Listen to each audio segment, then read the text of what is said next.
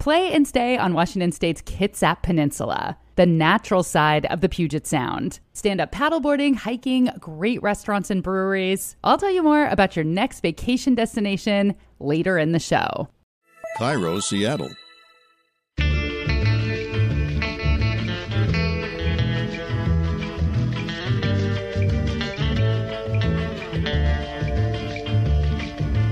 I'm Rachel Bell, and this is Your Last Meal, a show about famous people and the stories behind the foods they love most.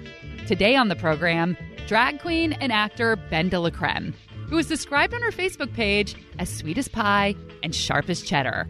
Ben de la Creme competed on season 6 of RuPaul's Drag Race and the 3rd season of RuPaul's Drag Race All-Stars. Now, when in drag, she is the terminally delightful Ben de la Creme, who usually goes by Dela. And without the wig and the makeup, it's Ben. My interview was with Ben. I know people hate this, so you can say no if you don't want to, but I feel like whenever I have people on who are singers and I'm like, sing a little bit, they're like, no. But since I can't afford to play anything from RuPaul's Drag Race, we can't get it, could you give a little bit of Ben de la Creme for people who aren't familiar with the character? Oh, sure. Man, it's sometimes hard to step into it when I'm not actually dressed, but absolutely, I can speak as her for a little while.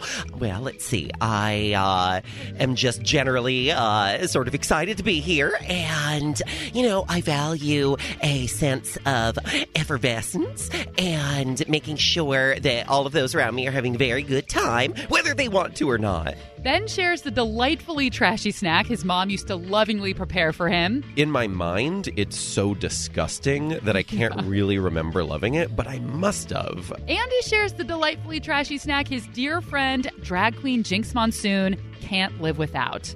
And Ben is a Seattleite now, but he is from Connecticut. And he says he misses the Chinese food of the Northeast. It's like the really lowbrow, super Americanized, little takeout-only shop on the corner that always, has the best lo mein. Notice he said lo mein, not chow mein. So what is the difference? Well, we're going to find out as we discuss the regional differences between East Coast, Midwest, and West Coast American-style Chinese food. If you have moved across the country and you miss the Chinese food that you grew up with, you will know exactly what I'm talking about. Today's Chinese food expertise comes from Jennifer Aitley, who was actually a guest on the very first episode of Your Last Meal. If you recall, she was the one that taught us the behind-the-scenes Hollywood secret about why characters on TV shows and movies seem to always be eating Chinese food directly out of the red and white Chinese food container. She's also the author of one of my favorite nonfiction food books, The Fortune Cookie Chronicles. And I consult with the lovely Xiaoqing Chow. She's the author of the cookbook Chinese Soul Food. She's a member of the James Beard Foundation Book Awards Committee, and she grew up working in her parents' Chinese restaurant in Columbus, Missouri. Cashew chicken, sweet and sour pork. Eventually, we served things like crab rangoon, which is the cream cheese wontons. Foods that we didn't recognize as Chinese food, but that was the customer demand. All that coming up. But first, my conversation with Ben de la Creme. So how did you get into drag? Wow. Well, it's been a long development. Drag is so popular right now that a lot of people are discovering it and they're like, oh, I'd like to try that because it's something they're seeing. Whereas I was a little kid growing up in the country in Connecticut who just was drawn to makeup. I would wrap towels around myself as a dress. I mean, I was just sort of obsessed with these female figures in pop culture, but really much more so the pop culture of mid-century, because that's what me and my parents watched was old movie musicals, and Ann Miller was super exciting to me. So it kind of started there. And I mean, I, as a young teenager, would steal makeup from the local drugstore and put it all on in my bathroom alone and then wipe it all off. And I sort of set foot in public in drag, in my teen years for Halloween, which was very weird for people trick-or-treating in the middle of rural Connecticut. When Ben moved to Chicago for college, he started competing in amateur drag competitions. And at the time, my drag character and expression was really different. I was a pretty angry punk kid. I had a lot of piercings and whatever. And so my drag persona was a reflection of that. Her name was Tina Angst. And she was, it was very sort of punk riot girl, whatever. And as I continued to perform in the community, I realized that sort of this anger that I had about not fitting into the larger culture. I mean, a lot of that also came from feeling like I didn't fit into the gay culture. I mean, at the time, drag was stigmatized in the gay communities as well, you know?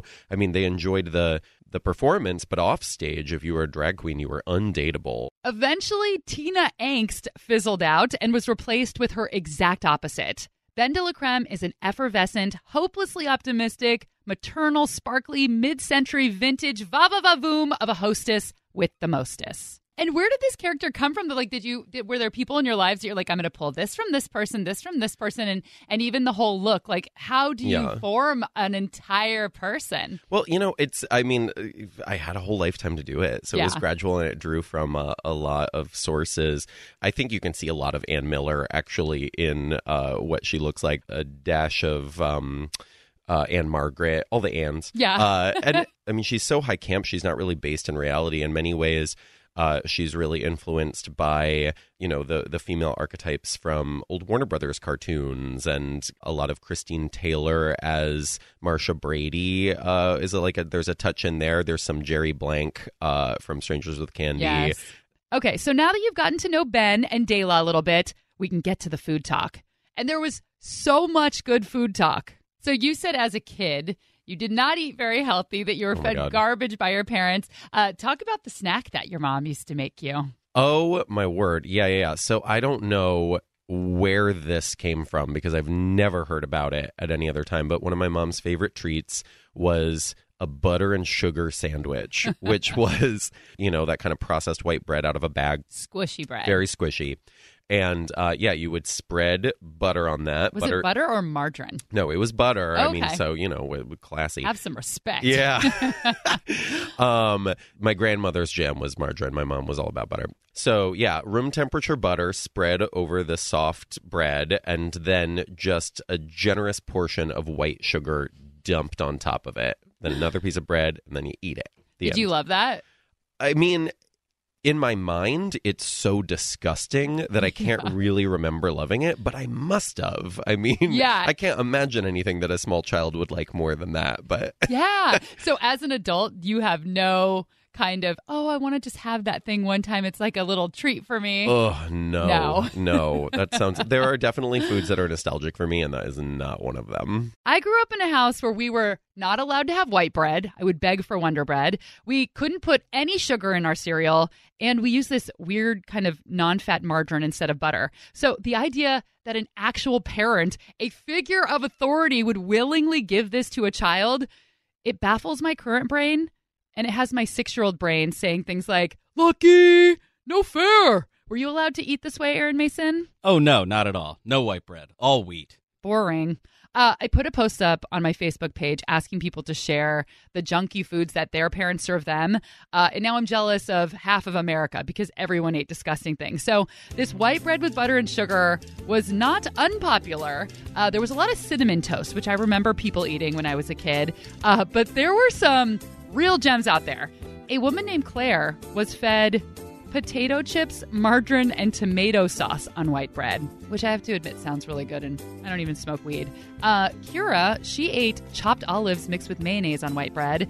This was another popular one I've never heard of, was white rice with butter and sugar. So a different version of Ben de la Creme's. Fried bologna and peanut butter sandwiches. These are just like pregnant/stoner foods. Maybe all these parents were just high in the 70s and the 80s. A lot of people ate peanut butter and brown sugar sandwiches.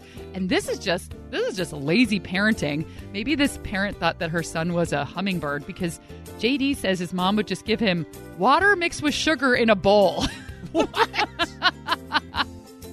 It's just kind of sad. It's kind of almost like you could call CPS on this.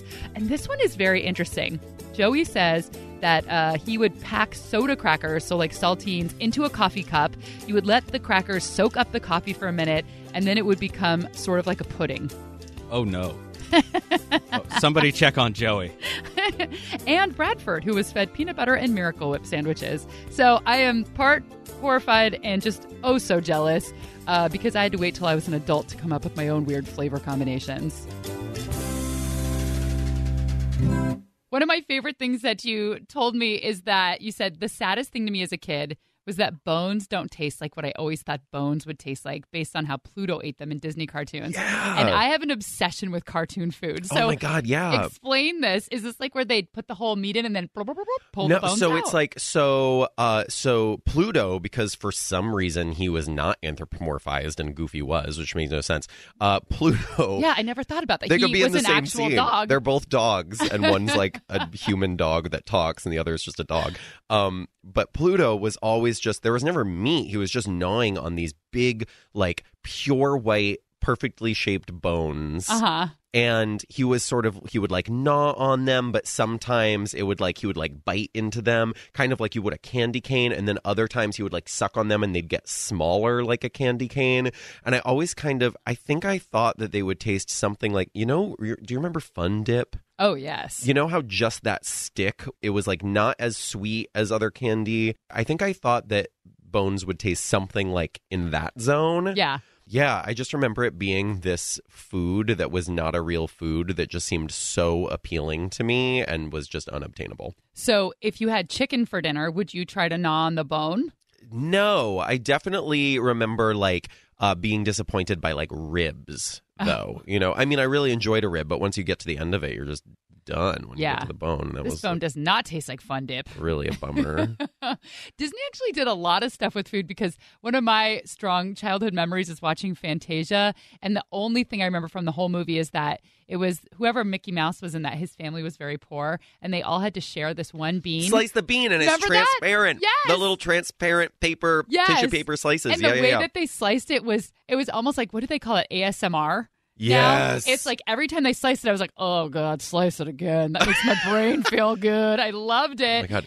The other thing that I was also really into was the cartoon cheese that mice would always eat. Yes. And I never really liked cheese that much growing up. I'm like not a big cheddar fan or anything like that, which I think is what that cheese was always supposed to be. But then like later in life, tasting like Gouda, like an unsmoked Gouda, some of those like really pungent cheeses for the first time, I was like, oh, this is what I thought that would taste like when I was a kid.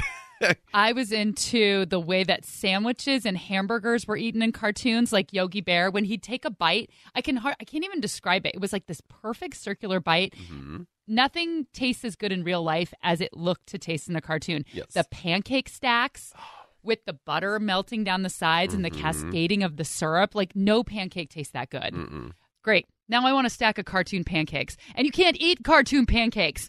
Thanks a lot, me. Well, instead of getting mad at myself, I'm going to just take a break here. My therapist said to be kind to myself. Actually, she said it in this voice. Just be kind to yourself. It's kind of annoying. Anyway, enough about my therapy. We'll get back to Ben right after this break.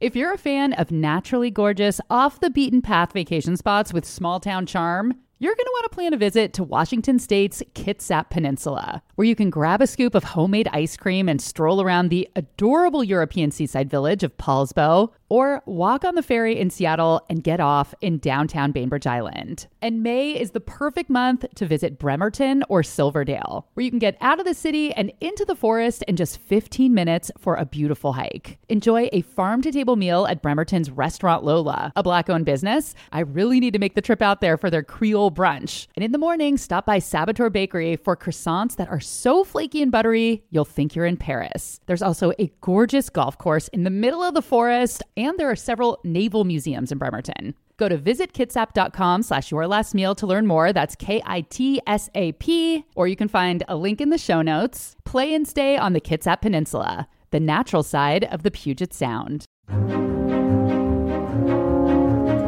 If you like listening to Your Last Meal, you might like watching my new TV show, The Nosh with Rachel Bell. We just wrapped up season 1, so there are 4 tasty episodes ready for you to binge at CascadePBS.org. In episode 1, I convince an East Coast skeptic that Seattle now has fantastic bagels. And in the season finale, we go truffle hunting, just about an hour outside of Seattle. Episodes are a quick bite. just 8.5 minutes long. So grab a snack and cozy up with the Nosh. Available anytime, anywhere at CascadePBS.org or find a link in the show notes.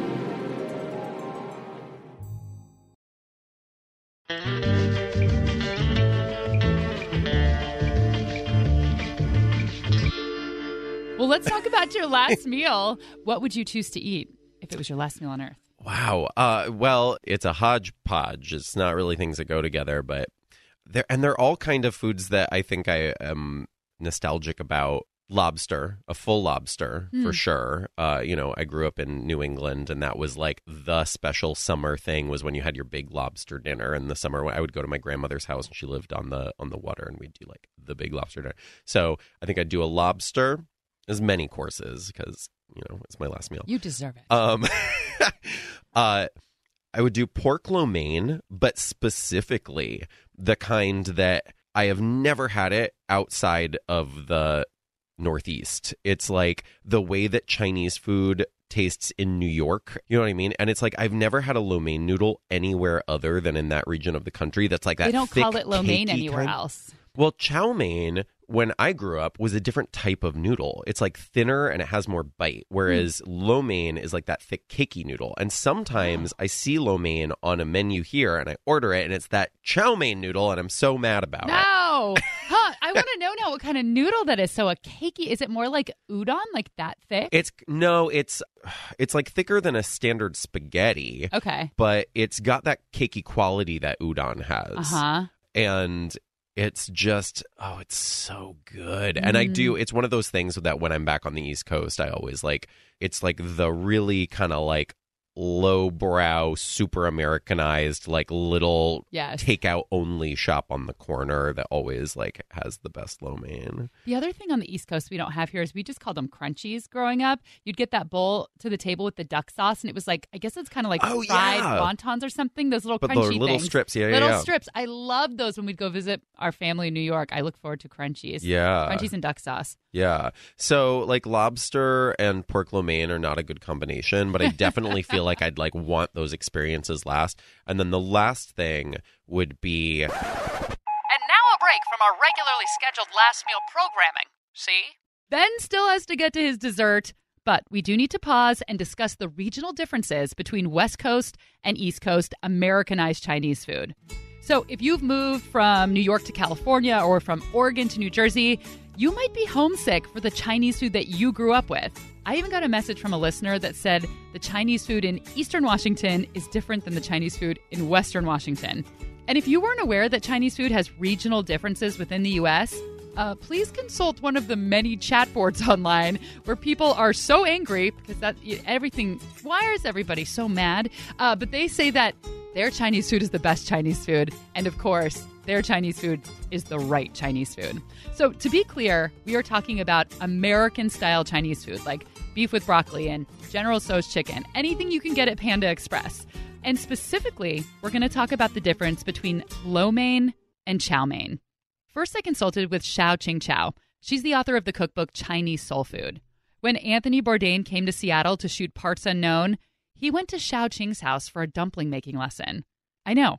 I'm jealous of her too. But then you open up her cookbook and you see these super juicy looking dumplings and homemade wrappers. And then you're jealous of Mr. Bourdain. Just jealousy everywhere. So Xiaoqing was born in Taiwan, but she grew up in her parents' Chinese restaurant in Columbus, Missouri. My family immigrated to the States because both of my parents ended up getting graduate degrees at the University of Missouri School of Journalism. But like most immigrant stories, they couldn't do what they did as professionals back in Taipei. So they opened a restaurant. They didn't know anything about the restaurant business, but they knew that they needed to be entrepreneurs. And we spent probably 23 years in the restaurant business in Columbia, Missouri. She started folding wontons for the restaurant when she was 8 years old and kind of half jokes that her college education was funded by Crab Rangoon. Much of the menu was Americanized Chinese food. Cashew chicken, the deep fried with the red sauce kind of sweet and sour pork, chow mein and chop suey. And we did get to a point in our business when people would come in and they would ask for Crab Rangoon, the cream cheese wontons. And because we didn't have it, they literally would turn around and leave. And the other demand was people wanted to have a buffet. So they came in, because we did not have a buffet where it was one price and it was all you can eat, they also would turn around and walk out. And it was do or die. We either had to submit to those demands or shut down. We made the decision. It was a tough decision. And my dad, I remember his having this conversation with my mom. If we do this, there's no going back.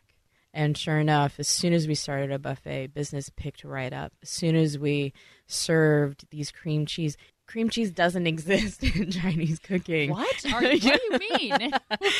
It's like, what is this? We can't even process dairy. Was there a toll, emotionally or psychologically on your family, on your parents? Because it sounds like they're like, ugh, we don't want to do this. But, it's a business, and people today like to talk, it's like, I'm doing my passion and I'm cooking my food. They were not cooking their food and doing their passion. They were not doing their food at all. Their passion was actually journalism. But they also understood that, the reason we immigrated was they knew that they wanted to make a better life for their family. And in order to do that, they had to make sacrifices. All right, so on to the great East Coast, West Coast noodle debate. East Coast menus tend to offer lo mein, and West Coast menus tend to offer chow mein. But is there actually a difference in these dishes? Well, in simplest terms, chow mein is fried. It should be deep fried. The noodles, and then the meat and the vegetables and the sauce are ladled on top. So it's like crispy fried? It's crispy. So you boil the noodles and then you fry them. Lo mein is just boiled noodles that are then stir-fried with the meat and vegetables. So that's all incorporated together into one dish. The confusion, there's so much confusion, not just regionally, but because of the English language doesn't fully translate Chinese names for these dishes. There's a lot of confusion just in terms. So if you go to a grocery store and look at a packet for chow mein noodles, and they'll have instructions on there, it may not tell you to fry the noodles to make them chow mein. They may interpret that as just stir-fried noodles. So the terms themselves are not used consistently, and that adds to the confusion of the regional differences as well. That's interesting because I've ordered chow mein a million times, and I've never once had it fried. It's always been stir-fried at all kinds of restaurants all over the place. So I've never had it the way I guess it's supposed to be. One of the things that Ben de la Creme mentioned was that he thinks that the noodles used in lo mein on the East Coast are a different texture and a different width than the ones on the West Coast. Is that something that you've encountered? I think part of that has to do with the suppliers.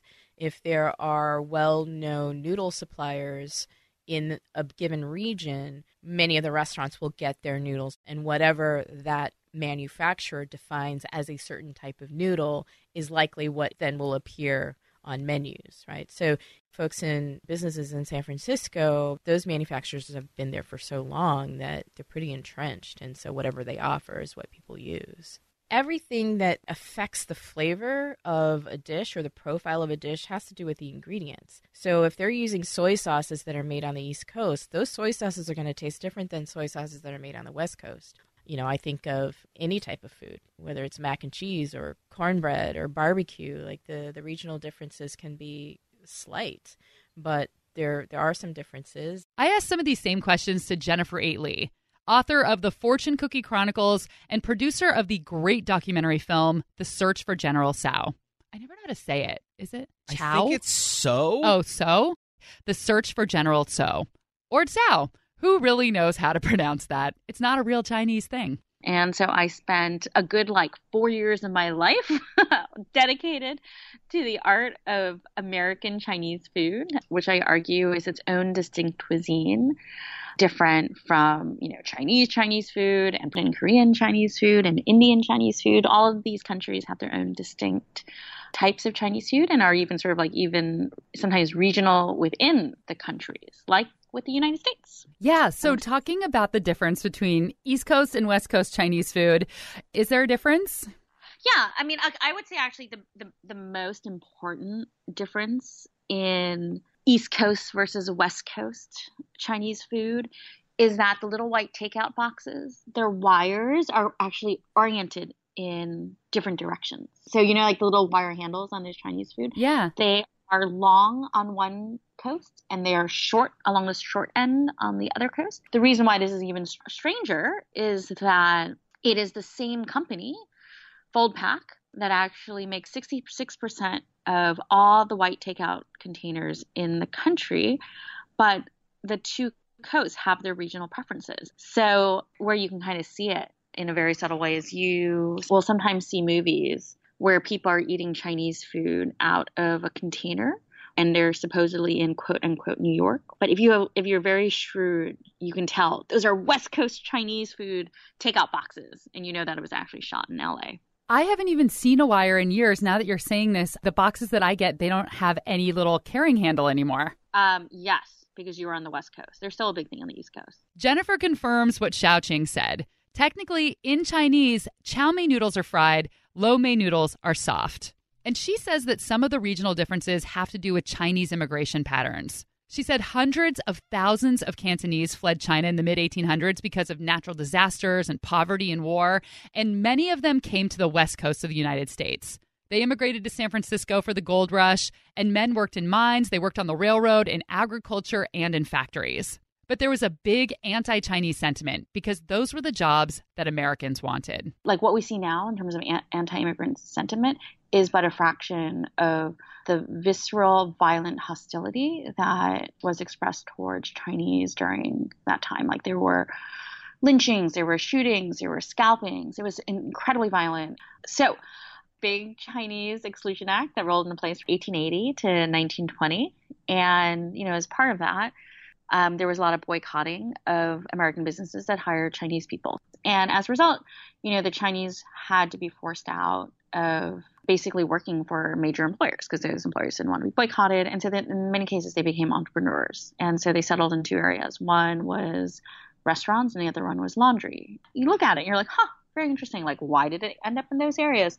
They're basically cooking and cleaning, which are both considered women's work, and they're so not like threatening to American men anymore. So in the 1870s, 80s, and 90s, Chinese food started to take off. And many of these new restaurateurs moved east to escape the violence and open Chinese restaurants on the East Coast. And then very separately, you have in the 1970s, you have a bunch of chefs. They're very professional, very high end. They come to New York City and they open these like fancy Chinese restaurants that are getting, 4 or 5 stars in the New York Times, getting a lot of attention. And so at that point, they are inventing dishes like what is now recognized as General Tso's chicken, Hunan beef. These are dishes that are created and innovated upon starting from the East Coast. So a lot of those dishes that were, started sort of like highbrow, but have sort of worked their way down, sort of down the food pyramid into much more like casual places are stemming out of New York City. Jennifer says there are plenty of subtle differences across the country. Fried rice is darker in the Northeast, and it's more yellow in Miami. And she told me about a couple of sandwiches that I have never heard of before. In a particular part of Massachusetts, there is a chow mein sandwich, which is a bun stuffed with so much sauce-covered crispy chow mein noodles that the bun looks like a tiny island on a sea of chow mein. Google image it. It looks like somebody barfed on a plate and put a little bun on top. Hey, want me to work for your restaurant and help you sell your chow mein sandwiches? Then there is something called the St. Paul sandwich, which is native to St. Louis, Missouri. This is egg foo young between 2 slices of squishy white bread with lettuce and tomato. Although I'm sure Ben de la Creme's mom would put a little sugar and butter on there just to spice it up. All right, so I think we covered this whole regional Chinese food thing. There is nothing that we did not cover. But after the break, we'll come back with the end of Ben's last meal. He's going to get into his last meal dessert. And my favorite story about how his buddy and our buddy, RuPaul's Drag Race winner, Jinx Monsoon, eats like a 6-year-old. We'll be right back.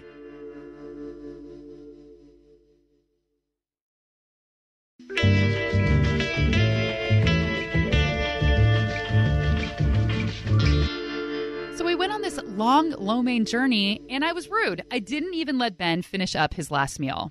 Ice cream from Harold's, which is my favorite ice cream shop in the country. And I also feel like, the Northeast is like the epicenter of ice cream, and it all gets worse the further away you get. And it's textural. It's like, it's got this like sort of very slight, like, it sounds gross, but like almost a gumminess to it. And Harold's was always my favorite place growing up. And they have a chocolate pudding ice cream and a banana ice cream. And that combo is my very favorite. Chocolate pudding and banana. So you would eat them together, so it was a chocolate banana kind of thing? Yeah. Ooh, that sounds good. So good. Oh, Harold's was started in Northampton, Massachusetts in 1973 by a guy named Steve Harrell. Steve is the one who created the concept of letting the customer choose toppings like candy bars and nuts, and then the ice cream scooper would mix that into their scoop. This is what inspired what Cold Stone Creamery does today. Way to go, Steve. Okay, so here's the story that I've been really excited to share with you. There is a town called Provincetown, Massachusetts. And in the summer, it magically transforms into almost a summer camp for gay people. It's a very popular gay vacation spot. And a lot of drag performers go and take up residency for the season and perform all summer long. You spent the summer in Provincetown, which I always think of as Provincetown because I've seen a little too much Dina Martina, who I love. And you were roommates with Jinx Monsoon. Yes. Another famous drag queen. And Dina and I actually, we share a dressing room. Oh, really? In Provincetown, yeah. Oh, I'm sweating now. This is getting me very excited. So I was wondering, like, as roommates, what did you eat together? Did you guys cook together ever? Did you have time? Oh, my God. Jinx's... Jinx, I love you. Her eating habits are hilarious to me. Jinx eats still like a 7-year-old. So like I really try to, I mean, when I'm in one space, I actually have the luxury of grocery shopping, although I eat out way too much still because there's so much good food in Provincetown. Lobster rolls and oysters and stuff. I mean, it's not a good monetary way. You know, you're going there to make money and you wind up spending a lot. But rosé and oysters on a deck in Provincetown by the beach. That's perfect. That's pretty amazing. Throwing some lo mein and it's your last meal. And they do have one of those little Chinese food places that opened up a few years heaven. ago. But when I do grocery shop, I really just try to keep like sort of like fresh veggies and whatever and stuff in the house. But Jinx will come home after shows. She's such a fan of Easy Mac. In the little cup? The little cup, as if Kraft macaroni and cheese were not easy enough. They have somehow made it, quote unquote, easier. So she would come home, she'd make Easy Mac, but as if that were not enough, she would put 2 layers of sliced sandwich cheese on top. And I would say, Jinx, what is what kind of cheese is that? And she'd go, sandwich cheese. Which I don't know what that means. I guess that means any sort of sliced cheese. I don't know if it's like I don't think it was a Kraft single. But we were one night biking home after our shows, and we stopped by the one little convenience store that is open late in Provincetown. It's called Essentials. And we walked in. Jinx wanted some Easy Mac. There was none left on the shelf, so she sort of was dejected and walking away. And then the woman who works at the counter was like, oh, no, come on back here. Led us to the back room, like opened the little curtain. Their back storage room had a shelf of Easy Mac that said Jinx. Are you serious? What? It was all for her? They had a back stock exclusively for Jinx. That's amazing. Yeah. That's when you know you're home. Yeah. It's confirmed. Ben has the best laugh in the entire world. We also, Jinx and I always do like one big like go out for a full lobster dinner night. And we usually go with a bunch of other people, all of whom are just horrified to watch us tear apart these lobsters. But that's part of the joy of lobster, right? Yes, Like I love hands-on. Oh man. I mean, that's such a fond memory as a kid of like everybody else at the table would give up way sooner. Me and my mom would like hunt down every little tiny morsel of meat in there and like, suck out all the legs. And I mean, we would be eating for another, like the same lobster. We'd be, working on it for another hour after everyone else was done. This is fancy food. You have to find every little last bit. And there's something pleasing. It's like pulling the perfect strip of wallpaper, getting out the piece intact, pulling out the claw. Yes. So satisfying. Yeah. And there's all sorts of little hidden things like where the legs connect to the abdomen. It sounds so gross. The leg bones connected to the abdomen. And there's like these little, what I call them, my boyfriend gets so mad at me when I call them this because he thinks it's so disgusting, the belly knuckles. Oh. For lack of a better term. There's like this little, it's where and there's just this tiny, tiny little diamond of meat inside, and it's so hard to get out, but I am like really dedicated to making it happen. And everybody else at the table just sits around and like, stares at us and thinks I'm we're disgusting. with you. I imagine you have a set of tools and a tool belt, and you have this tweezer to get your belly knuckle out of there, and you're holding it up to the light, and you're dipping it in butter. Oh, yeah. And I have zero pride around, I mean, none of this needs to look pretty. Like, I am, lobster is a fancy food that I feel perfectly comfortable looking disgusting eating. And the perfect lobster dinner is a lobster, corn on the cob, and Cape Cod potato chips. So before you perform, do you have to make sure that you've eaten? Because once you have all your makeup on, I'm sure you don't want to mess it up. Eating lobster claws. It's less the makeup than it is the corsetry and the undergear, because I always have to plan to eat like about 3 hours before showtime is usually the sweet spot, so that I'm not feeling like heavy and weighed down, and also like, I've had enough time to process, shall we say, before I have to corset everything in and, tuck all the goods away. I mean, like, basically downstairs is inaccessible for the next few hours. So no drinking water. Exactly. Okay. You got to really hydrate and eat well enough in advance. It's a planning situation. And that was Ben's last meal. But what about Ben de la Creme? Oh, man. I have no idea. I guess I don't really think of her as like eating. But she's such a hostess. I feel like she's a dinner party kind of gal. No, that's definitely true. Although, I mean, she definitely talks about drinking more than eating. So there would definitely be some cocktails involved at this. I think some classic cocktails, Manhattans, or like, I don't know what that pairs with food-wise, but, there would be some sort of canapé toward the beginning. I mean, I think she'd want to be hosting for that last meal. Yeah. Maybe some sort of like an elaborate one-dish layered casserole of some sort, maybe an aspic. That was Ben de la Creme's last meal. Ben, thank you so much for coming in. I appreciate it. It was so fun chatting with you. Yeah, it was a blast. I appreciate you having me. Ben de la Creme is wrapping up a run of holiday shows in Seattle with Jinx Monsoon called To Jesus, Thanks for Everything. And then they're taking that show on the road to Portland and San Francisco just after the holidays. There may not be tickets left, but you can try. Go to Ben de la Creme's Facebook page for ticket links. Thanks to Jennifer 8 Lee, author of the Fortune Cookie Chronicles and producer of the documentary The Search for General Tso. We still don't know. Both the book and the documentary are just so good. Read and watch them. Oh, and fun fact, Jennifer was a very loud voice in getting the dumpling emoji made. What do you mean? She works in emojis, and there's a process that you have to go through to nominate particular emojis to get through. And part of what she does for a living is that, and the dumpling is, she's basically responsible for the dumpling. Thanks, Jennifer. Thanks to Xiao Qing Chow, author of the cookbook Chinese Soul Food. In the back of the book, she has a guilty pleasures chapter where she shares a handful of classic recipes from the restaurant she grew up in, including a recipe for a sauce that is pretty much in like every Chinese food dish. We had a master sauce in our restaurant where it was, a combination of ingredients, and we just make bucketfuls of that. Somebody would order a beef with broccoli or cashew chicken. So my mom was the main cook, so she would grab all the ingredients for that, stir fry that, add a spoonful of the master sauce, thicken it, and then out the door.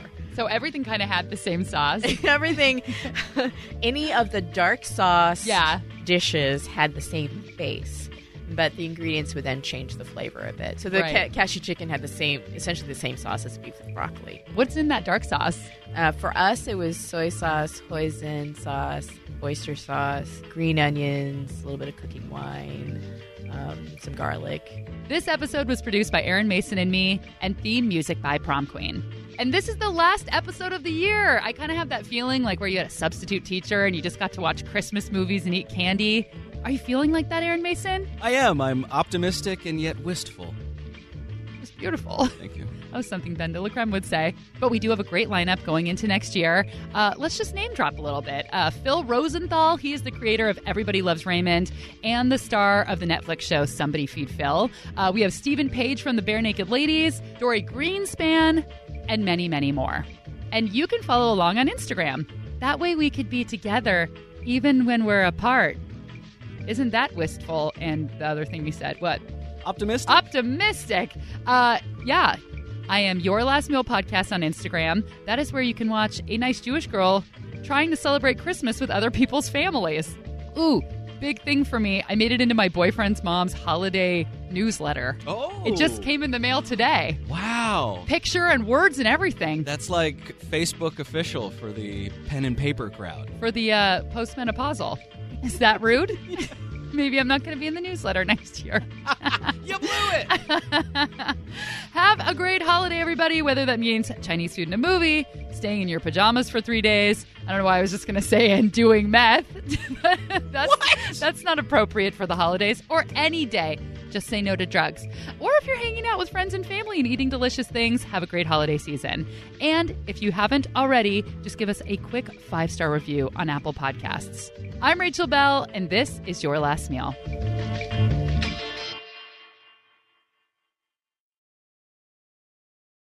And Steve is the guy who invented what is known as the Cold Stone Creamery concept today. There's no such thing as the Cold Stone Creamery concept. He's just, I just made making it that up. up. So, for all of you starting the Cold Stone Creamery concept, okay, well, now we've got our blooper. Good.